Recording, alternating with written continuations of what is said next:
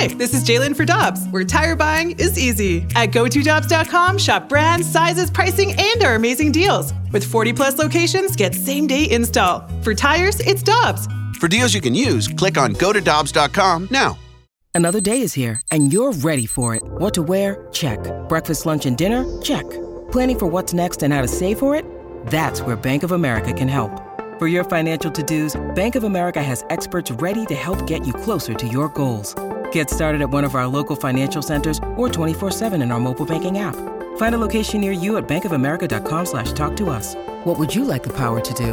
Mobile banking requires downloading the app and is only available for select devices. Message and data rates may apply. Bank of America N.A., member FDIC. Welcome back to 101 ESPN and YouTube. Tim McKernan, Action Jackson with the final segment. Then BK and Ferrario take over for 3 hours before the boys from the Fast Lane come on in and make magic. It is our pleasure to welcome to the program, ladies and gentlemen, the Jeremy Rutherford. Morning, JR. Crickets. What's up? There was a rousing applause there, in particular in the YouTube chat. Was there? Yeah, tiny pee-pee. Jackson must have had it potted down. I couldn't hear it. Yeah, it's an audio issue on our end. What did you like about the first period against the Canucks? Oh, my goodness. Well, I had Lou Korak over at my house. We were watching the game, and we had some pizza and beer, so that was about the best. Sounds like a good night. I mean, holy crap, that was alarming. That was. You know what? Honesty in media and how the sausage is made here. We've had these conversations before in the past, but especially with a late game like in Vancouver, if you're going to write a story, you have to kind of pre-write it a little bit, and especially coming off that win over Calgary, I felt like I could start to construct some sections of a story that say, hey, things look pretty decent in this area, that area. Tim, I had to rewrite the whole thing. No. Like it was just, you can't publish that the next day with any of those types of thoughts with the way they played. I mean, that was just above and beyond bad. And that first period especially, as Curbs touched on earlier today, the shot attempts in that first period. I can't recall, I think Randy said this too, Randy Carricker, I can't recall a swing that drastic from one game to the next. I get it. You can talk about, Calgary's a bad team, Vancouver's a better team. I get it, but that was as drastic as I've ever seen. I mean, that was startling. It kind of looked like if they put together a group of, I don't know, like a junior amateurs who got a chance to play against an NHL team or something like that. It was just so stunning. And then in addition to that, you go with what took place in the very same week. You had two, I don't want to call them A-plus games, but damn good performances against the Penguins and against the Flames. But then also in between there, you had the game against Winnipeg, which most likely played a role in what's gone on here over the last two with the healthy scratch with Jacob Vrana. That the consistency of the inconsistency is phenomenal. And by that I mean, every other game to date, they're going to play a really good game and then they'll play a bad game. It's good game, bad game. Last year it was like a bunch of streaks of losing and then winning and then losing. This year it's just on and off and on and off. It's super strange to witness. Obvious small sample size, but still, it's been every other game. It really is. And, covering Doug Armstrong for 12 years now, 13 years, I could probably write down a list of the top 3 or 4 things that he says and he talks about and he brings up a lot. And one of them is the peaks can't be as high and the valleys can't be as low. Yeah. They can't be. And that's a famous phrase of his. And that's what we're seeing here with the way they've played. Opening night, Dallas, Stanley Cup contending team. Game goes to a shootout. Lose to Arizona, beat Pittsburgh, beat Calgary, lose the way he did against Vancouver. Craig Berube was asked this, Tim, yesterday. I asked him about the win-loss trend, and he said, you just got to bring that consistency, which, it's really a non-answer, but he said we just have to keep pushing it in practice, pushing it in games, play predictable, bring the same style. But then when asked, why has it been an issue, he flat out said, good question, I don't know. Yeah, and that's the thing. I mean, you brought up the point that certainly many would observe. Well, I mean, you want to talk Calgary and Vancouver. Vancouver's in a different class than Calgary, but at the same time, you saw some solid, in particular, defensive structure against the Stars to start things off, and then the Pittsburgh Penguins as well. So, this isn't limited to they're beating up the Vanderbilt, so to speak, of the NHL. I mean, they played against some quality opposition and played well.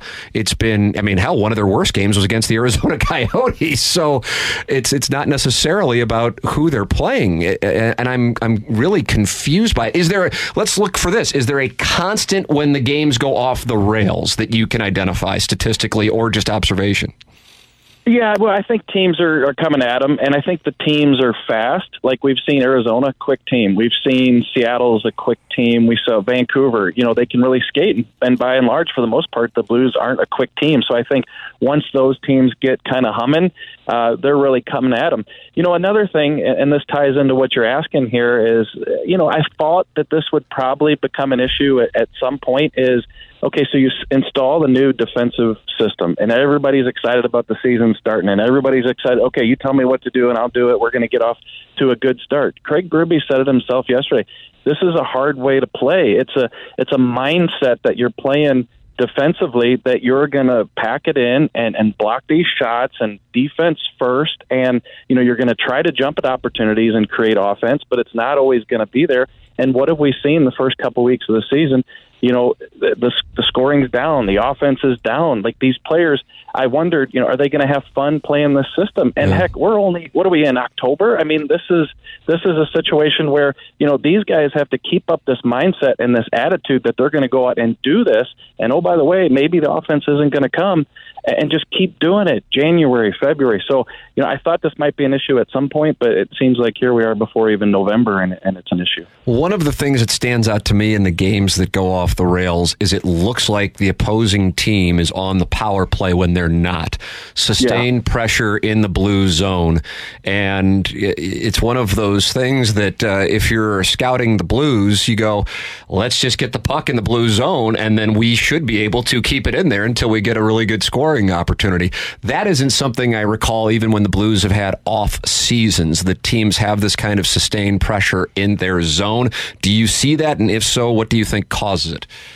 Yeah, for sure. And being honest here, I don't recall ever like this year where 3 or 4 times this season I've looked at the TV at the bottom of the screen at the graphic. Did I miss a power play? Like they're on the power play now? Like this is what it looks like now. I've never seen that.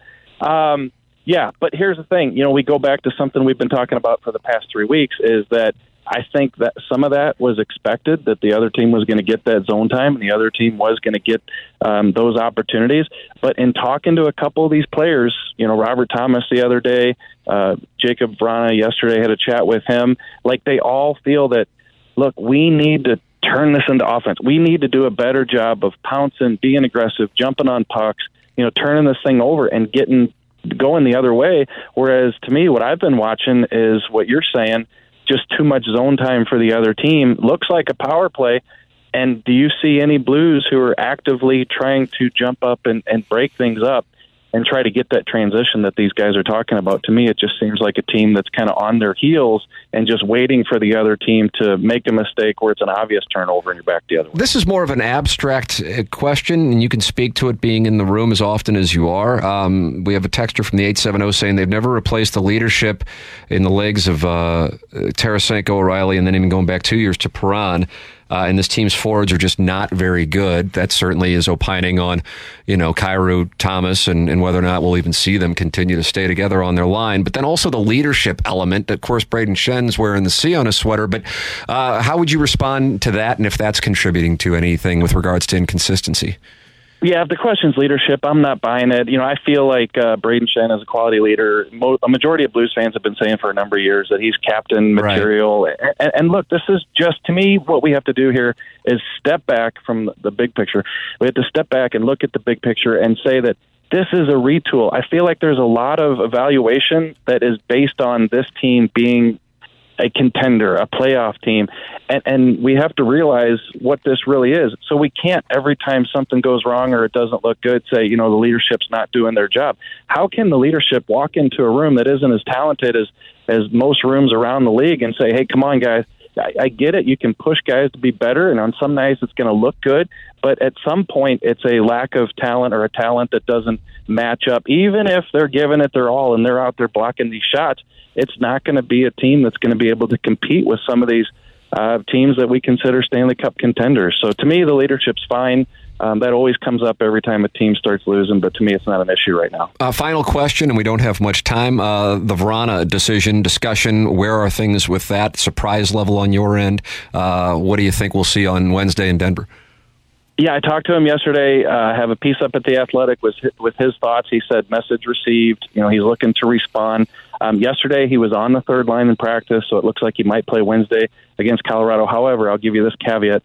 Toropchenko did not practice yesterday, lower body. They were going to keep him off for a couple days. Do they put Toropchenko back in that spot and Vrana could be out? It also depends, Tim. Do they go 11-7? What are they doing with the lineup? So we'll see. But the bottom line is, I would think that Vrana is going to be back in the lineup because Craig Berube said, let's see the response from him. But that's not a guarantee right now. There he is. Jeremy Rutherford with us every Monday here on Balloon Party. JR, thank you so much. Thanks, Timmy. There he is. That's Jeremy Rutherford with us, and it's time for us to shut it down. BK and Ferrario are up next. For Jackson Burkett, I'm Tim McKernan. This has been Balloon Party, driven by Mungan S. Burkhardt, Alton Toyota.